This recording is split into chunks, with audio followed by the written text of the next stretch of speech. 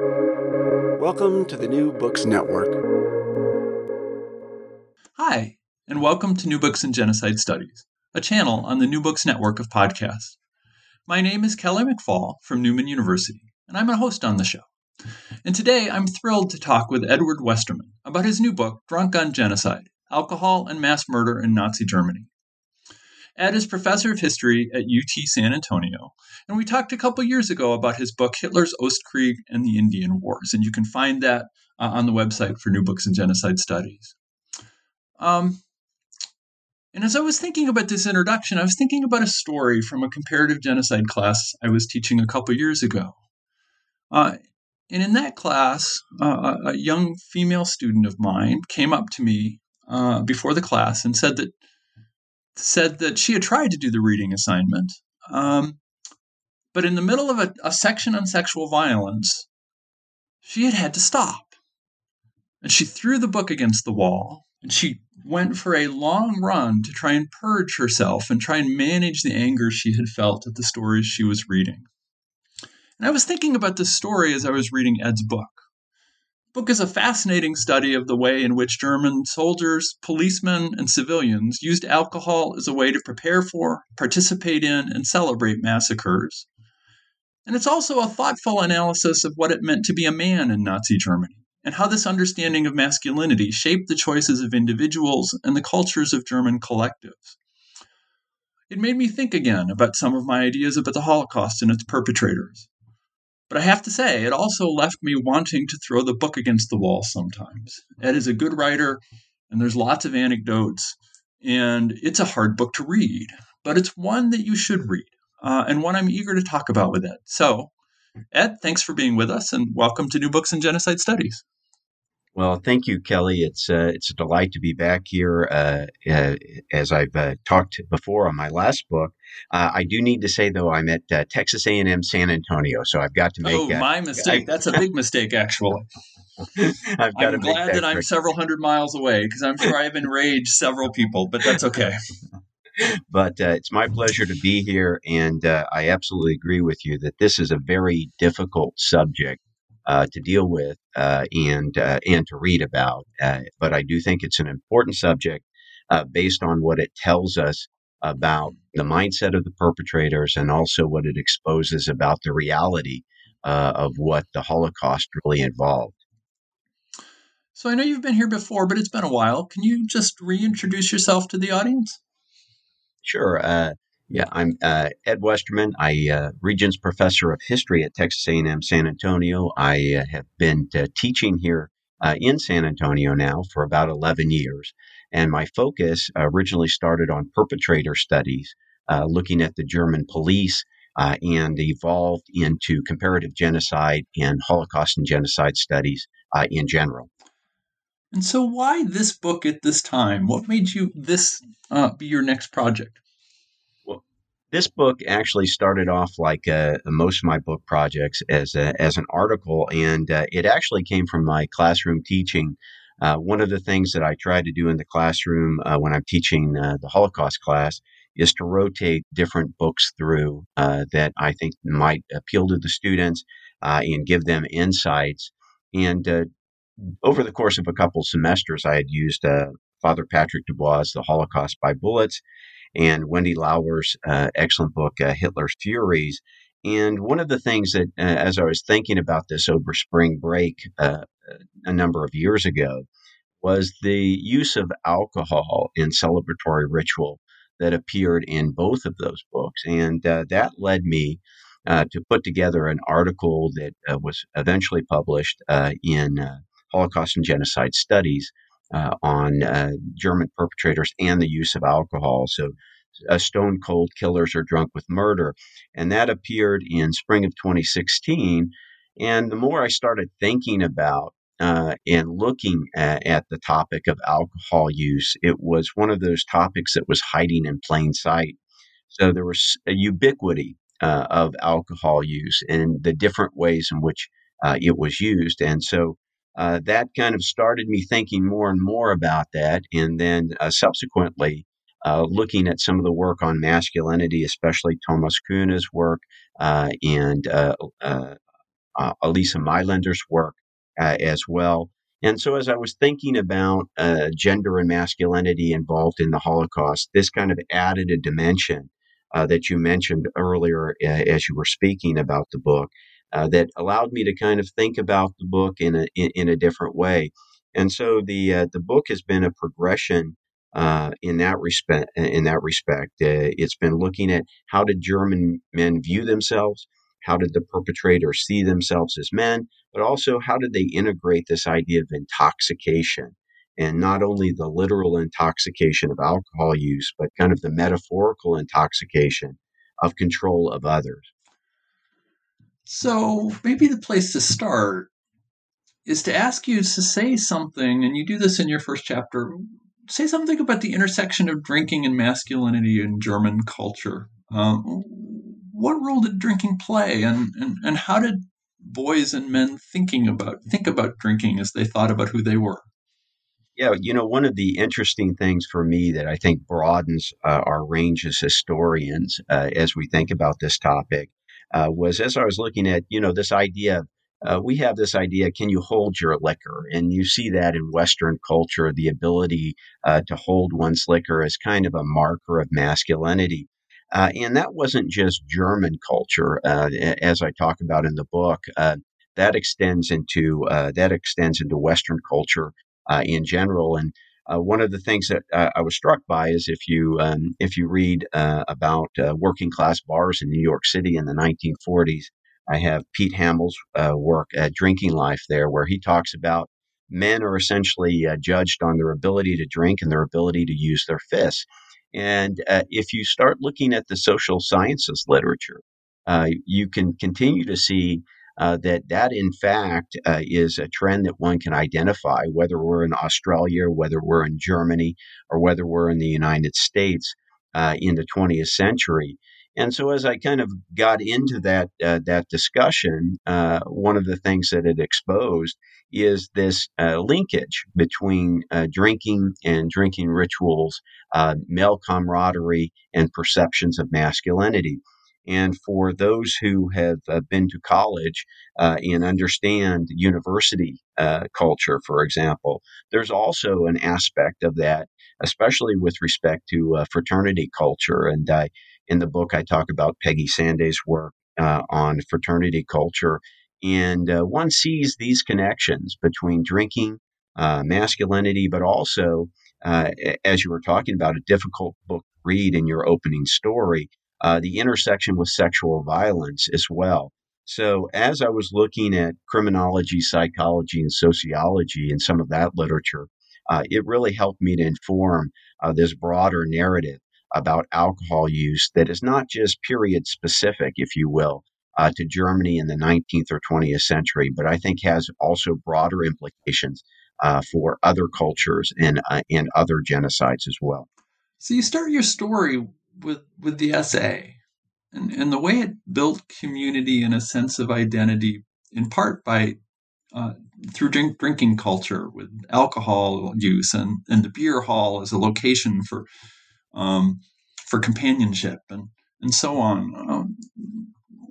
What role did how did men or boys in the essay understand who they were, and how does alcohol shape that sense of purpose and identity? Yeah, well, I think in the book, if you look at discussions of masculinity, R.W. Connell and others have talked about this idea of hegemonic masculinity as kind of a marker of what masculinity is. In other words, there's a dominant narrative for a social group or a society about what masculinity means. And it's always posited against an opposite femininity in this case. And it's not a hegemonic narrative in terms of it doesn't mean that that's the only way of thinking about it, and it can be malleable. But when I look at the Third Reich, I use the term, and others had used the term of hypermasculinity, and the extreme nature of the gender roles, and the extreme focus on race and procreation, if you will.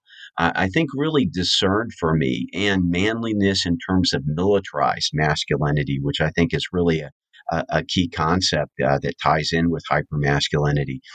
this militarized masculinity that also emerges in the Third Reich, especially, and even before the Third Reich in these groups like you're talking about, the paramilitaries of the Nazi Party, the stormtroopers, and then later the SS, create this kind of dominant narrative of what it means to be a man. And that's tied to hardness, that's tied to toughness, that's tied to willingness to use violence, that's tied also to an individual's ability to be hard, including the ability to drink.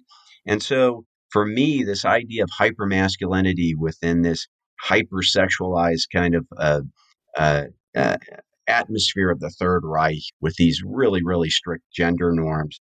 And to me, that really started to explain how some of these younger men, and then as they grew older and are socialized in the period, how they came to accept some of these values or these ideals. And I think that really became something that allowed me to see them in the way they saw themselves. And the book provides me with some ways of looking at specific examples of that kind of behavior, especially what I call performative masculinity. So those who compete against one another, either with respect to drinking, the ability to beat a concentration camp prisoner better than the other, the ability to outshoot their colleague, and so you see many manifestations of this kind of masculine behavior that I think really highlighted for me the mindset of some of these perpetrators. You introduce in that chapter, and then you come back to it occasionally, this idea of a fellowship evening. What is that? Yeah, I think fellowship evenings are really important when we start to think about how do you build social camaraderie. So in Germany in the period, if we go before the period of National Socialism, one would find in places like Hamburg or Berlin, you find these pubs that are dominated. Normally, they're associated with a given political party. They become normalized male spaces. And they're used to create a sense of camaraderie, but they're also used for political mobilization.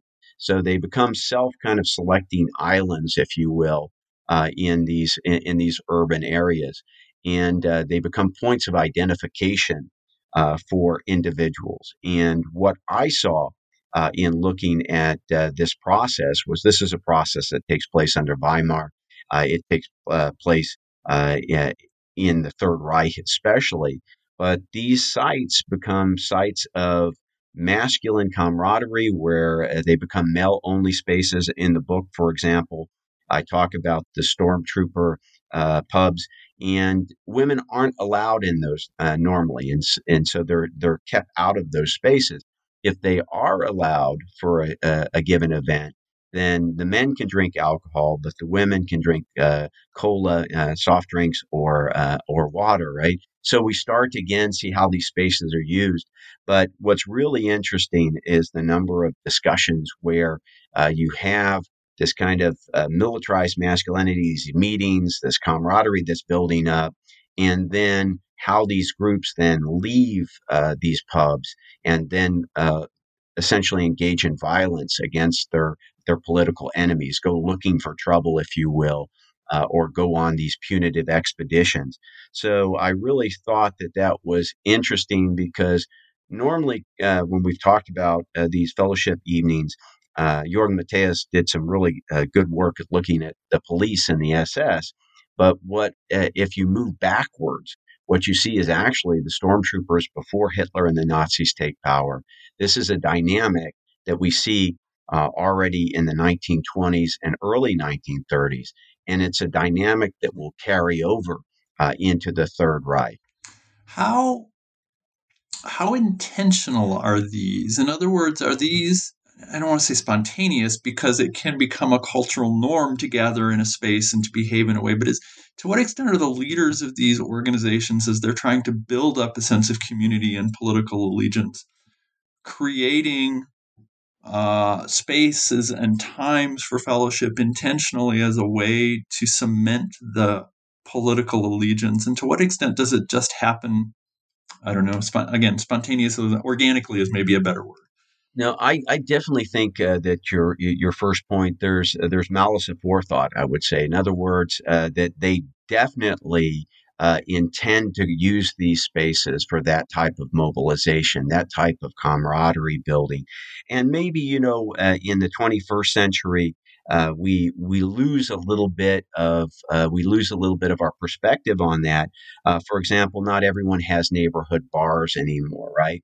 Uh, Now, if we go back to Weimar Germany, a lot of people don't even have cars, right? So you have to think about what male behavior looks like in that period.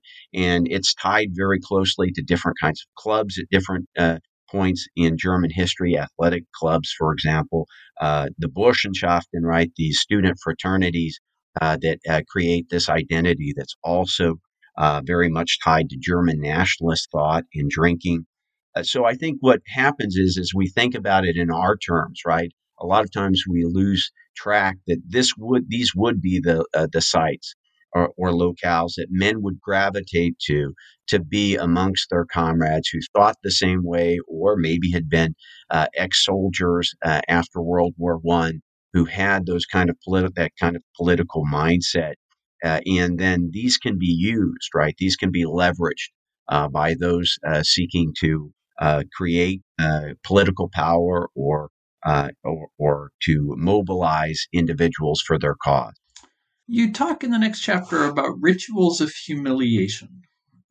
So that's an interesting phrase. So I'll ask you to explain that phrase, rituals of humiliation, and then say something maybe about why humiliation was so prevalent and so important.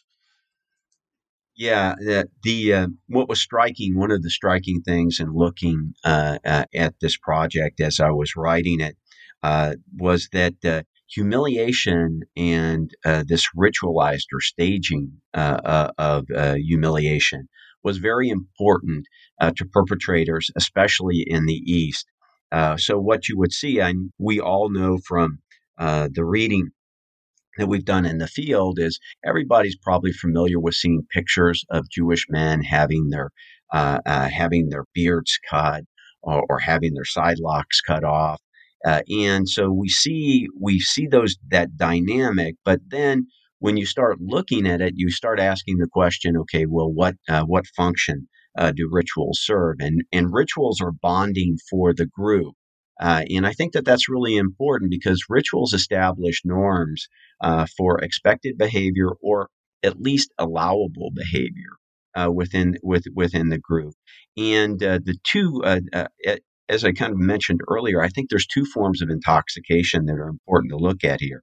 One is literal intoxication, so being drunk, for example, or having had alcohol, consumed alcohol, and then being engaged in acts or using it as a celebratory accompaniment. But there's also this metaphorical intoxication of control over the other.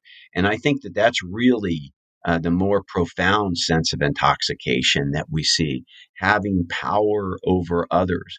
And we see this even before the war, especially in the concentration camps.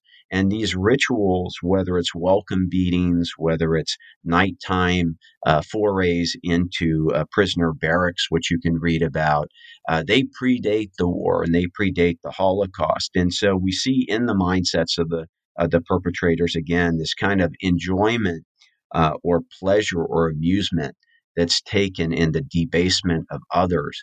And again, I think that that's an important insight into thinking about how the perpetrators themselves are seeing their role in these actions. You talk about, or you mentioned Theodor Eicke and Dachau and kind of the origin of the concentration camp system. To what extent, I guess I'll go kind of repeat or follow up on the earlier question. To what extent are these ritual humiliations taught? And to what extent do they just emerge sporadically or locally or organically? Well, yeah, that's a great question. I think it's a little bit of both, but I think what Eiche is effective in doing is essentially this school of violence, right? Schooling for violence. This idea of creating a mindset amongst those SS guards in the camp that this is the way that you should act. And one sees that not only amongst men, but also amongst female guards.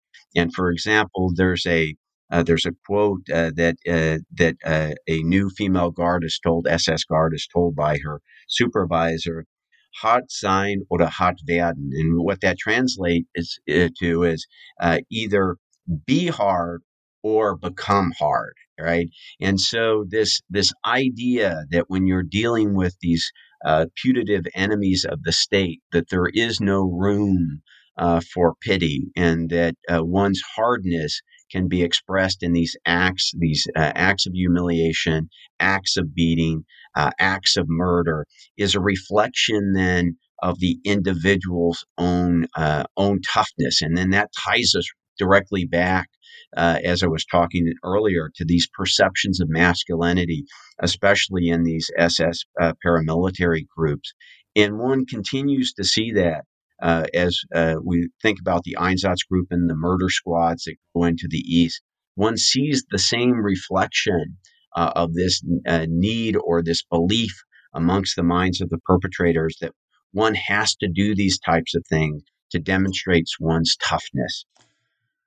You use a really striking word choice and as you move on in the book, and you talk about taking trophies, which the content of this section was not a surprise to me, but thinking about them as trophies was really enlightening. So what do you mean by trophies, and what things constitute trophies, and what do they do with them? Yeah, the trophies and the taking of trophies, for example, looking at photographs. And we know that one of the things that's kind of unique, if you will, about the German military and German forces in the East is millions of them carry cameras with them to the East. And that's something that in our present day, with everybody having an iPhone or everybody having their device that they take maybe hundreds of pictures, some people a day. But what some of your listeners might not readily know is that in that time you might only have a roll of film with 20 pictures on it or 24. And so, what do you take pictures of? I always talk to my students about. And in a world in the 1930s and 1940s, you have a limited option as to what you're going to take pictures of. You can't just delete and retake. And so you have these perpetrators who take pictures of their conquest of the East. And when you see some of those pictures, the trophy photos that we're talking about can be atrocity photos, what we would consider to be atrocity photos, photos of dead bodies, photos of individuals being hanged, for example, in addition to the landscape photos that they're taking, in addition to the photos that they're taking with their comrades in the East. But one of the interesting things about these types of photos that you find, and you find this in Soviet war investigations during the war and after the war, is that many of these photos are carried, for example, in the blouse pockets of the perpetrators. So they're readily available. They're not put into albums necessarily, although many are. But these types of photos are carried on the person to be pulled out and can be shown to new members who come into the unit as kind of this socialization, if you will, of the new members, and this kind of pride in the actions of the individual.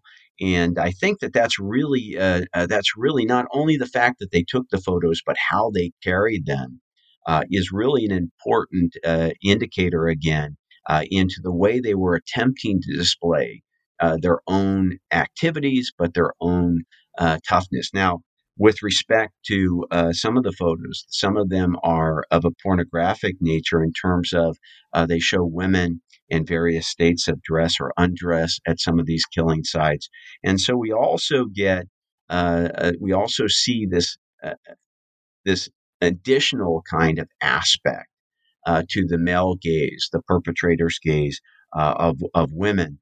And if we look at some of the other types of trophies that are taken, they can include articles of clothing. They can include the personal effects, money if it were watches, whatever the case might be of the victims. And so again, some of these effects then are then sent back in packages through the German Feldpost, or German military mail, to loved ones, to family members. And again, I think what we're starting to see with as we kind of look at all of this together, is we really get this metaphorical intoxication of the perpetrator, and the way that these articles are being used, to include in some cases, as I talk about with sexual violence, to include in some cases the underwear of the victims and those types of things. Yeah, you mentioned that they would be shown to newcomers in the unit. Are they shown when they go on leave at home? And is this out of a sense of pride, or to create a shared kind of complicity, or do they or is this something that is mostly kept on the front and kept from or away from the home front? No, again, that's a very important question. And many of them do, when they go on leave, they do carry these photos back. What's also interesting is in many cases, these photos, these film rolls are not developed at the front. You can imagine that there's limited availability to do that. So they're actually sent back to the home front. And One of the things that you'll also see is on the back, on the verso of many of these photos, there's numbers on them, or on the front when they're in albums. And the reason there's numbers on them is because the perpetrators and the unit members will say, "Well, I want a copy of number 4." And so you have somebody who is the photographer, and he might have 20 orders for number 4, 15 for number 6, right? And so you see that.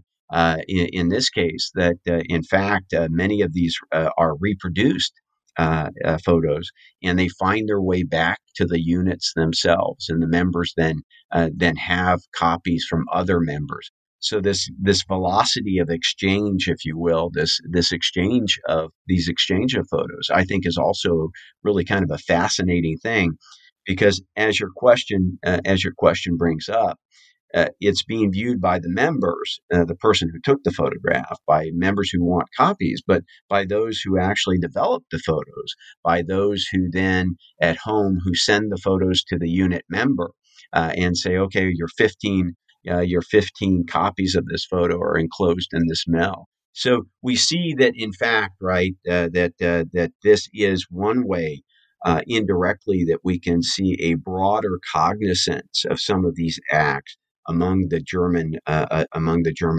public, which I think is an important insight. Okay, I got to ask: is this against the rules? It seems like that would be against the rules.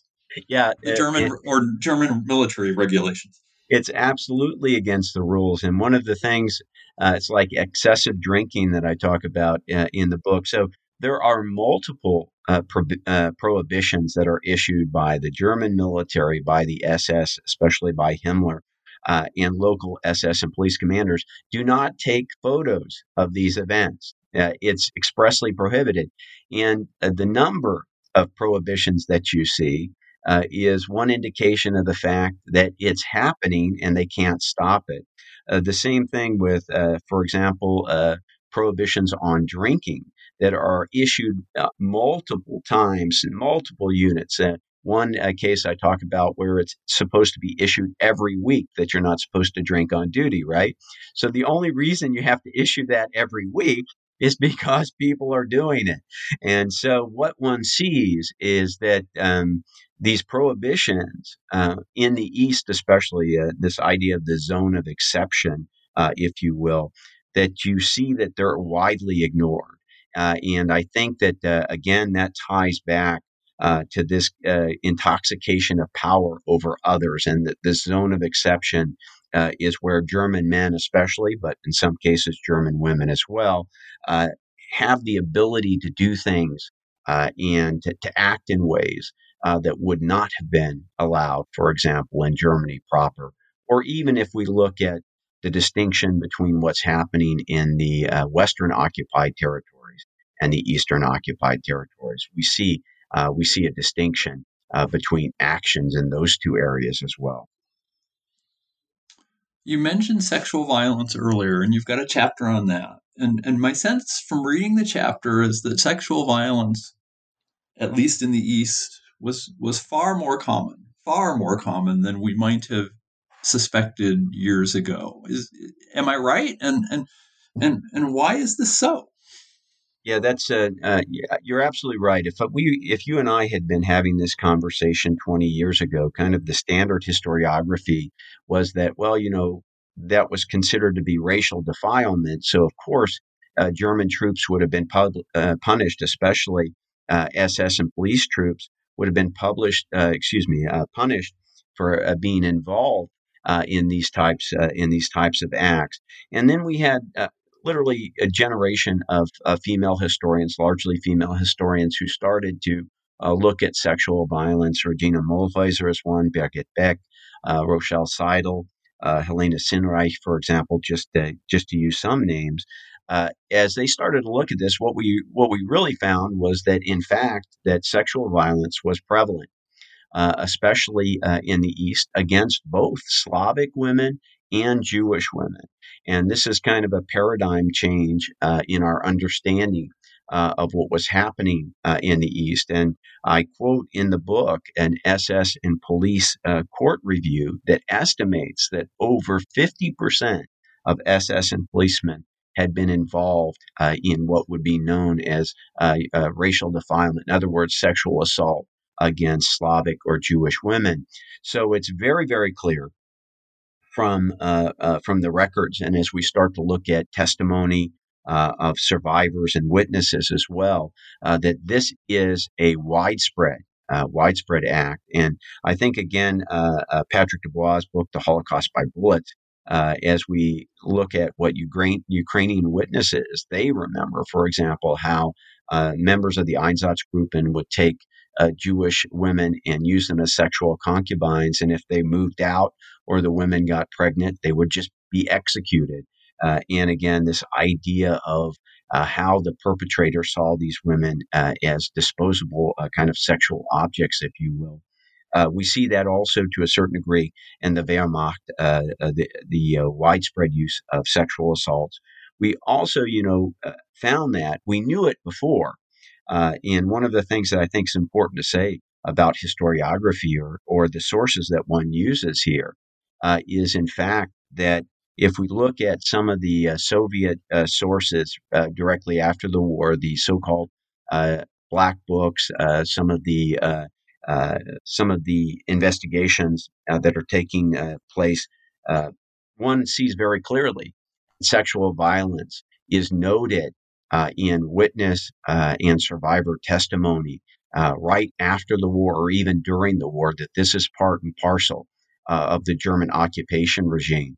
So it is definitely one of those things that I think you're absolutely right, that we are now more cognizant of the scope and scale of it than we were in previous years.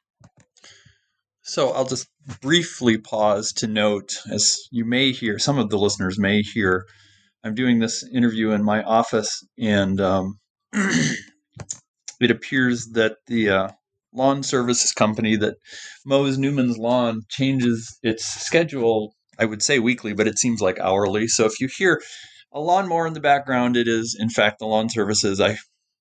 Doesn't sound too loud to me, so I hope it is not distracting. But back to the book. What about rape of men or sexual violence against men? How prevalent is that? Yeah, that it's there. It's there, but it's also, I think, much more difficult to get at. And one of the things that prevented maybe an understanding of the scope and scale of sexual violence after the war was that was not a subject that, for example, survivors wanted to talk about or were comfortable talking about. And it was probably not a subject that, for example, interviewers were comfortable asking questions about. And so what ended up happening in many cases for some of that testimony, it was kind of elliptical, that it would be stories about something happening to someone else, or that something terrible happened to me, when they came. And nobody wanted to ask, well, what did that mean, for very obvious reason. And I think it even becomes more difficult to get to the idea of violence, sexual violence against males, for some of those very same reasons. Now, where we do see that, for example, is when we look at sources that deal with SS and police judicial records. So those who have been accused of sexual assault against males, for example, you see that discussion in some of those cases. But it's much more difficult to get it. But my feeling is that, in fact, that like sexual assault against women, it's certainly there. But our source base to get into that discussion is more difficult. And I have a couple of instances where I talk about what I have found in the records related to that. But again, it's still a little bit. It's still much more difficult to get at based on what we have for sources. And of course, if you exist on a college campus today, you will have read about the intersection of alcohol and sexual violence. So many of the anecdotes or many of the examples you provide in that chapter are examples of soldiers who are drunk or in the process of becoming drunk or who are drinking. So I guess the question is alcohol simply an accompaniment, or was there a culture of alcohol and sexual violence that existed in German culture before the war that makes this a natural pairing? Or what is the relationship between alcohol and sexual violence? Well, I definitely think that there's the process of disinhibition that comes with alcohol. And I call this, when I speak with my students, I call it the spring break effect. So, what makes you jump off your third story balcony into the hotel pool at 3 o'clock in the morning? Why does that sound like a good idea? Well, it certainly didn't sound like a good idea probably at 8 o'clock in the morning. But, a day of drinking, and then somebody dares you, right? So you get this kind of idea of masculinity. Are you tough enough to do this? And you do things like that. I definitely think that disinhibition is one role that we see with alcohol that leads to some of this violence. But also, I think what's interesting about that, and this is where looking at fraternities, or could talk about rugby teams, could talk about football teams, is this idea of group camaraderie is expressed through the act of drinking, but it can also then change into acts of group sexual violence, where we see, for example, a fraternity, as I talk about Peggy Sanday's work again, where she talks about it wasn't just about the group drinking, but the idea of group sexual assault or gang rape was also a way to prove one's admittance to the group and one's adherence to the group standards and one's ability to perform within the group. And what's really striking about that is that's something we can see also. For example, the Japanese military. There are cases where there's one Japanese soldier that talks about when he was allowed to participate with the members in a gang rape, that's when he knew he belonged to the group. And so I think, again, alcohol can help to cross this disinhibition threshold. But also, what's really striking about its use is when it's used to facilitate. In other words, when it's celebratory.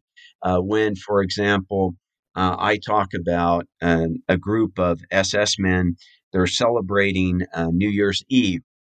And so, like most of us, probably who drink, New Year's Eve is a time when one toasts in the new year. And drinking can be rather heavy for some individuals during that period. But what I find really striking is when this group then decided it's the new year, they've been drinking. So what is it that they want to go do to start off the new year? And in this case, they want to go into the nearby Jewish ghetto, and they want to start the new year doing what they've done the rest of the time, which is go find and kill Jews. And so we see also how alcohol can be used in this facilitation of violence, kind of what I talked about with the SA pubs as well, that now it's used as a way to kind of celebrate what you've done and to go be part of more and to do more. And we see some of this very same actions during the Night of Broken Glass, so-called Kristallnacht pogrom within Germany in November 1938. So I think that that's really important to when we talk about the use of alcohol, to look at the way the multifunctionality that alcohol plays amongst the perpetrators of violence as well. Yeah, and excuse me, that's actually where I was going to head next, because of course the next big question is, what role does alcohol play in the behavior or the culture of killing? And so I guess if I had asked this question a decade before, I probably would have assumed that it was a way to forget or a way to enable one to do something that you found distasteful. That seems an inadequate answer based on your book. So maybe I'll just give you a kind of a big, broad question and say, so what role? How do we think about alcohol and mass murder? Yeah, I think you're getting to the heart of one of the things, if I had to say, what's a key contribution of this work to the historiography?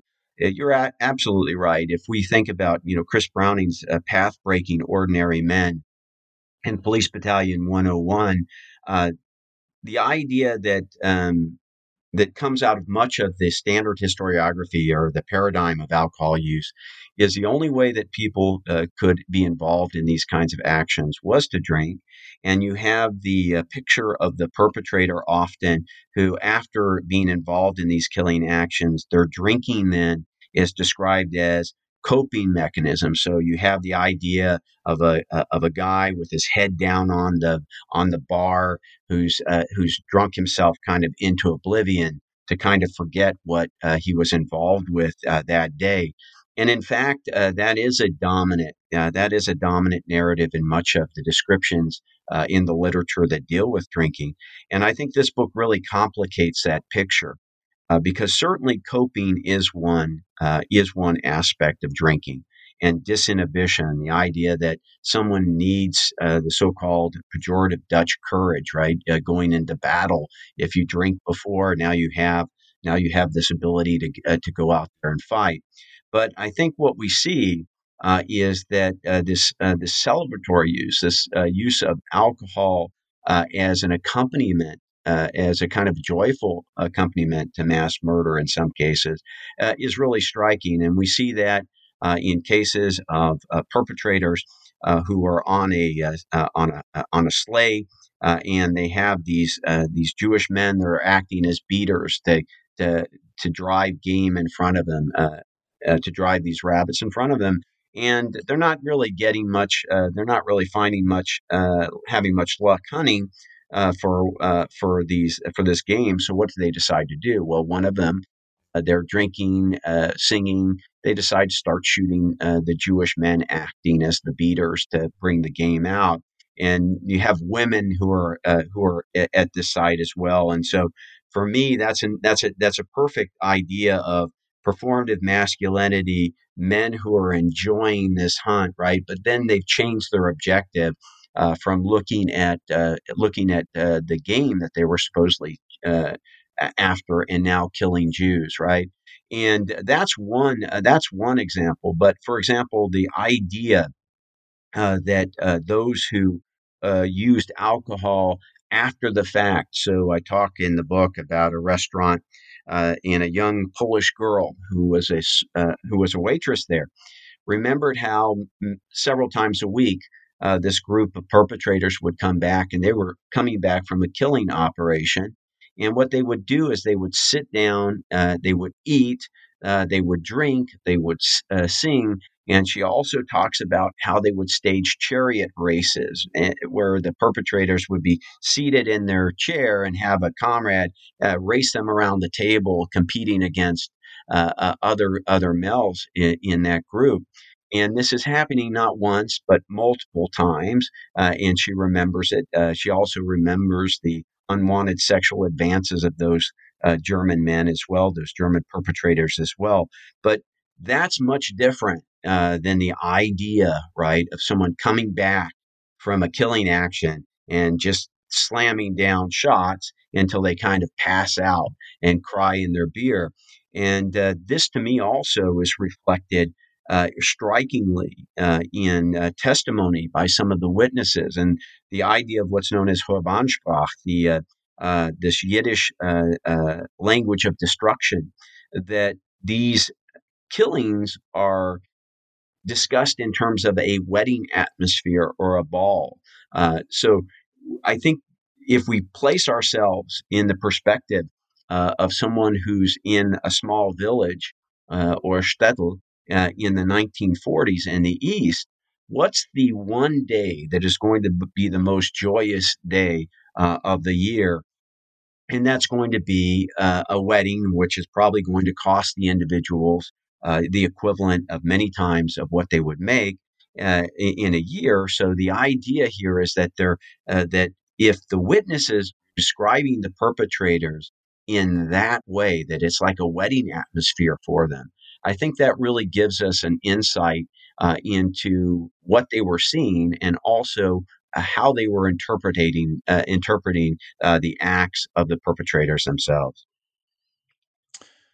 Yeah, and you focus on alcohol, but food shows up here too. And I noticed you cited some stories from a book I've taught. I think I'm not sure if I'm pronouncing her name right, but Rita Gabis, a guest at the Shooter's Banquet, and you talk about food and banquets and the way that killings were punctuated or interrupted or culminated with feasts. Can you talk a little bit about that? Yeah, that to me was really another kind of fascinating thing to think about in terms of the ability to stand at the edge of a gravesite, shoot people, and then take breaks, not only to have a glass of schnapps or a shot of schnapps or a beer, but to sit down at a table and to eat, and to think about what that means psychologically is one thing, but there's also a real physiological aspect to that I think is interesting, because one of the works that kind of struck me in that respect was some of the listeners may be familiar with the film The Act of Killing, which Joshua Oppenheimer directs. This movie that looked at perpetrators of killing in Indonesia in 1965. And there's one of the perpetrators, in fact, the head perpetrator that's being interviewed. And there's a scene where he's on this rooftop balcony, and it's actually the murder site where he would kill groups of alleged or suspected communists, and he would strangle them with wire. And as he's talking and recounting how he used to do this, one of the remarks he made is, "I had to kind of change the procedure." He's quite proud of it. He said, because it was really bloody when we first did it, and the smell of blood is really nauseating. It really makes you sick. And what one finds in looking at some of the testimony in investigations of some of the killers and some of the witnesses is they talk about the smell of death, this kind of horrific kind of smell that one has, that one experiences at these sites. Now, to think about that, right, you have a physiological barrier that you have to overcome. And again, it talks to the normalization of the process of murder, something that we would not think about. So when you have killers saying now they could, I have an example where one of the guys just sits down on a body of a Jewish woman and eats his sandwich, as a break. If you can take sour milk as a as a break in the middle of this killing, I think it really again helps us see these sites in a different way, and how this murder is normalized by the killers. And if you include things like music at some of the sites, which I found really fascinating in terms of how often music is included and the way it's used, I think that again really gives us more insights into the nature of the mindset of those involved. So I'd like to pull back and just ask a few broader questions as our time is coming to a close. And the first one is a simple question. You talk about alcohol. What about other drugs? Are they using other drugs? Cocaine? There's this well-known book by Norman Ohler, Blitzed, where he makes a lot of arguments about drug use. What's your sense of about whether these soldiers are using other drugs? Yeah, again, I think that's a great question because Ohler's work, as you talked about, Blitz, made a huge impact. I think it was a very popular read. One of the things that I emphasize in the book that alcohol is neither necessary nor sufficient to explain the Holocaust. That the Holocaust would have happened without alcohol. There's no doubt in my mind. But I do think that there's a danger in saying that alcohol or drugs in this case is what caused something to happen because it's too simplistic and it also can be used as a way to kind of excuse behavior and many, for example, if you look at some of the perpetrators who are accused in court proceedings or in investigations after the war, the way they explained their ability to be involved was that they were drunk. And it makes sense because, as in U.S. law, your level of intoxication can be seen as a mitigating factor to some actions that you're involved in. And that's the same in the case of Germany at this time, during the war and subsequently after the war as well. In West Germany. So the use of alcohol is kind of an excuse and kind of an alibi. I think is a very is something that needs to be reflected as we think about this. Now, the other thing that I would say is Himmler issues multiple prohibitions against alcohol use. I have not seen one document where he talks about the use of Pervitin or methamphetamine supplements or narcotic drugs among the SS and police. So I think that that's really that's the dog that didn't bark, if you will, because the fact that he's not talking about that and you don't see that represented tends to me to show that certainly within the SS and police complex that is not a major issue for the policemen and the SS members. Yeah, I was actually going to ask about that. So this question in my mind started with the question: is drunkenness punished? And broadens out to, when I was in grad school, the image of the German military I was taught was one of efficiency and order and discipline. And your book suggests something very different from that. So what does your studies show us about the German military as a whole and how it worked?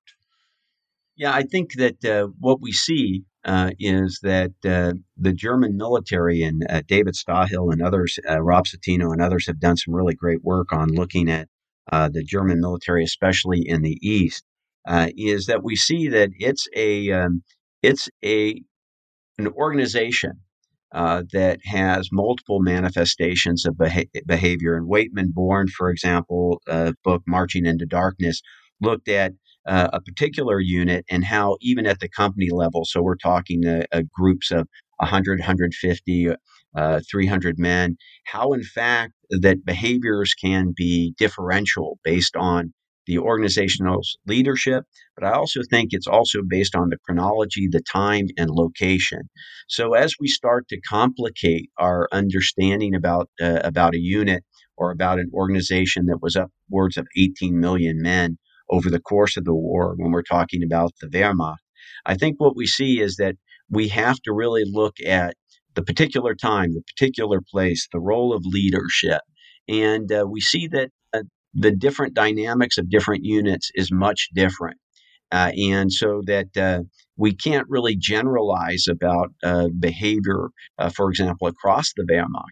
But I do think we can make generalizations about behavior in certain areas. For example, on the Eastern Front versus the Western Front, I do think we start to have insights that we can make about organizations in those areas. And it ties back again, right? if we use Wolfgang Wippermann's and Michael Burley's The Racial State, this idea of how the East is viewed as an other area.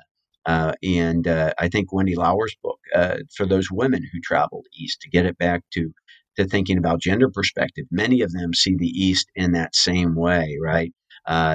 This helps us to explain, I think, some of the behaviors that we see that in the East give us insights, again, to how things were done that may give us a different perspective on larger organizational behavior. I was going to ask about women and gender. And I had Wendy Lauer on the show when that book came out and had an interesting discussion with her. Do women in the East drink?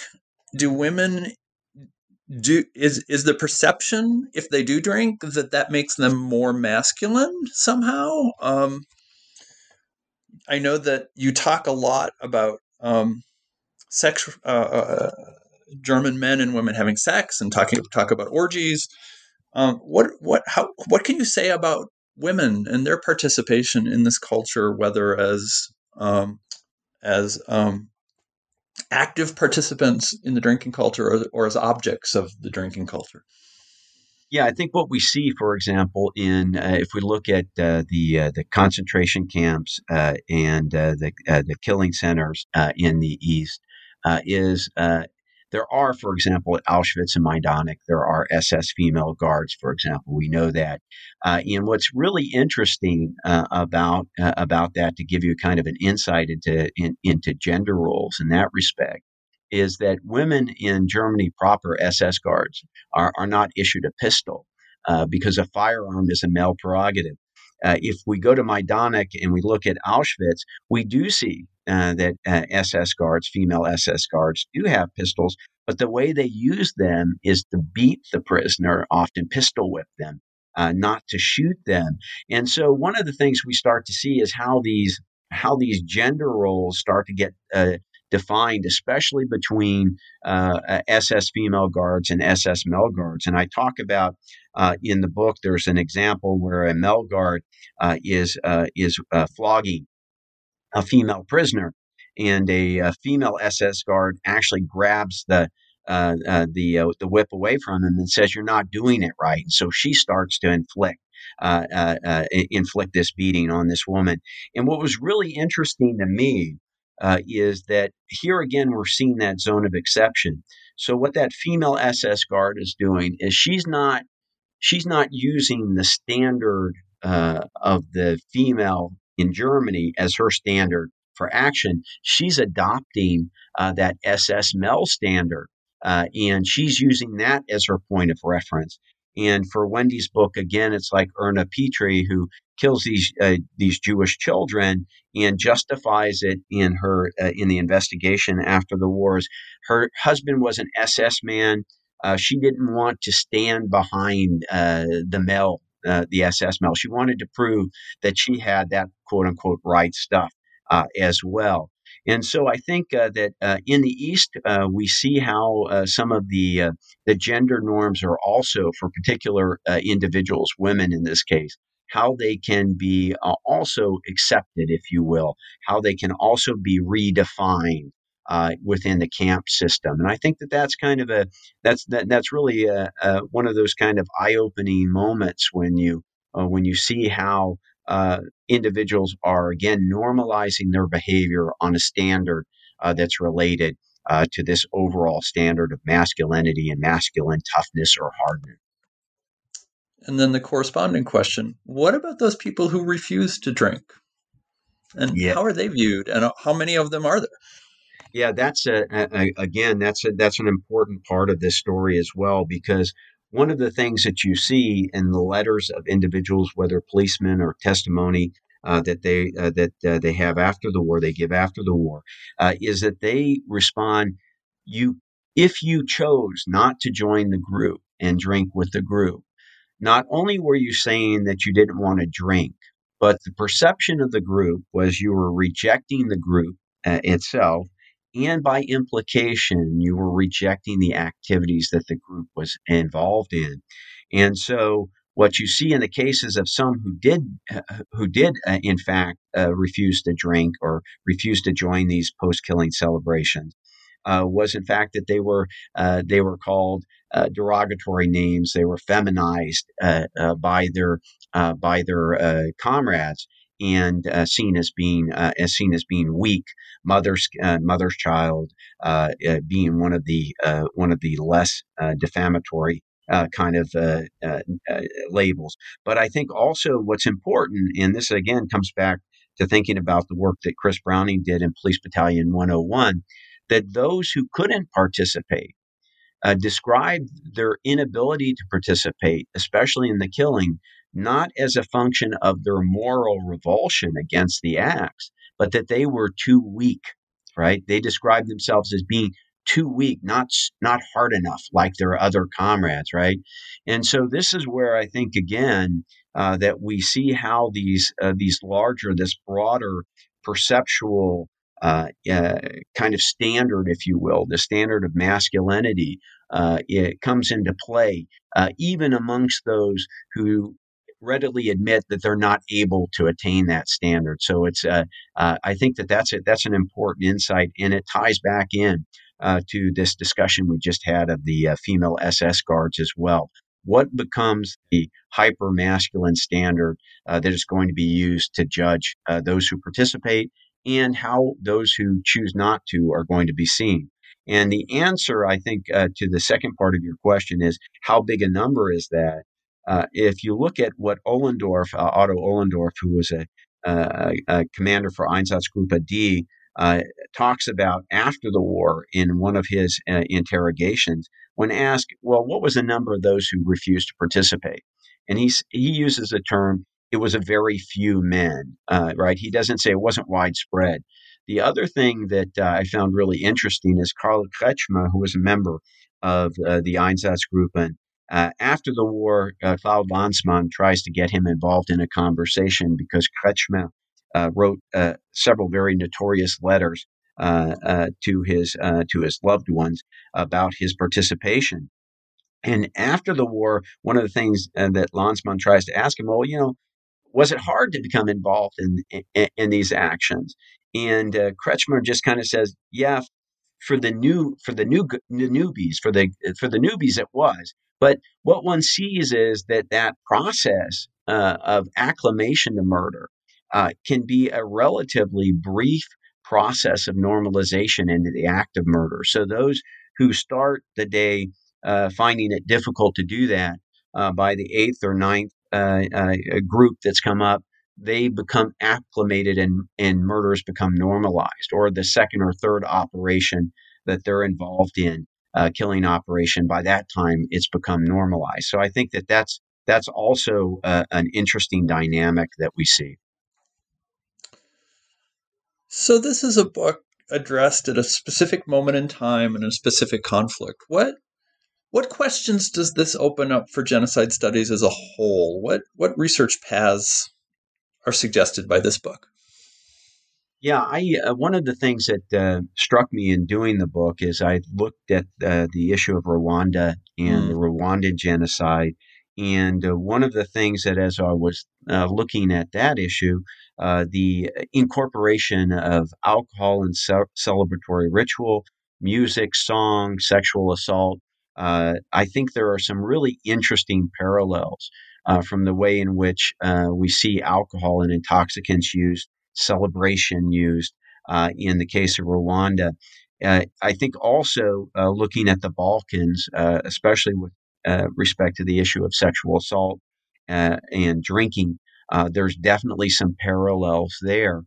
But I think more broadly speaking, this idea of metaphorical intoxication, I think, gives us really some insights into maybe thinking about this broader arc of genocide and mass atrocity, mass killing, and the way in which this othering of the victim and the perpetrator's own kind of control, if you will, intoxication with control over others. I think we see that there. I think to a certain effect, and I talk about this in the book a little bit, is if we look at the antebellum South in the United States as well, this idea of having control over others, in this case, slavery, right? That one sees that the use of flogging or the use of rituals of humiliation, one can see some of that same dynamic that I talk about in the book as well. So I think that this book hopefully will provide a starting point, maybe for looking at some of these other incidences, and maybe provide a certain way of thinking about some of the social science literature that I've included in this book to apply it to some of these other cases as well. Well, you've been very generous with your time. So I always end with the same two questions. One of them, we're recording this just after our respective semesters ended, and which in theory means that I have time to read or watch. I'm not sure theory is actually reality, but we'll pretend for the moment it is. What book would you, or movie, or literature, what would you suggest to the audience that they should read that was meaningful to you as a result of the study? Yeah, I definitely think some of your audience may be familiar with the film The Gray Zone, which looks at Auschwitz and the Sonderkommando. I think that's you see some of this dynamic reflected in the movie itself. As I mentioned earlier, I mentioned Claude Lanzmann and Shoah, which is 9 hours long. If you look at it, though, there's a lot in there. I think that also is reflected in this book. And one of the advantages about being at the Holocaust Museum on a fellowship was that there are hundreds of hours of outtakes from Shoah that are actually available at the Holocaust Museum in D.C. And there's some really fascinating information that is available in those outtakes that is not available actually in the film version. Now, your listeners probably, for the most part, aren't going to be able to make the trip to D.C. But I think looking at Lanzmann Shoah, looking at the Gray Zone would be, I think, very one obviously a fictionalized account, but the other very much based on witness and perpetrator testimony is really the way to get an insight into some of these issues that I've talked about.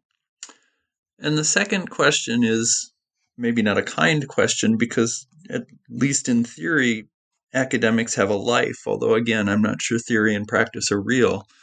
What are you working on now? I'm trying to think a little bit more about another very dark subject. One of the things that struck me in writing this book, and I use the term in the book, recreational violence or spectacular violence, is what does it mean to be involved in recreational violence? In other words, to stage activities of violence against others as a kind of sport or as a kind of amusing activity. And that to me is one question that's still kind of, if you will, rattling around in my brain a little bit is what does that mean? And are there other examples? So to go back to my earlier work of looking at the Nazi East versus the U.S. West, and thinking about how can we look at maybe some of these concepts in comparative perspective, I think is really something that I'm thinking more and more about, and that's where I am right now. So I'm not sure where that's going to go, but that's the answer for now. We've been talking to Edward Westerman about his book, Drunk on Genocide, Alcohol and Mass Murder in Nazi Germany, published by Cornell University Press. Ed, thanks so much for being with us. And it sounds like a fascinating project. And when you're done, I hope you'll be back on the show to talk about it. Thanks so much, Kelly. I appreciate the invitation to be here today.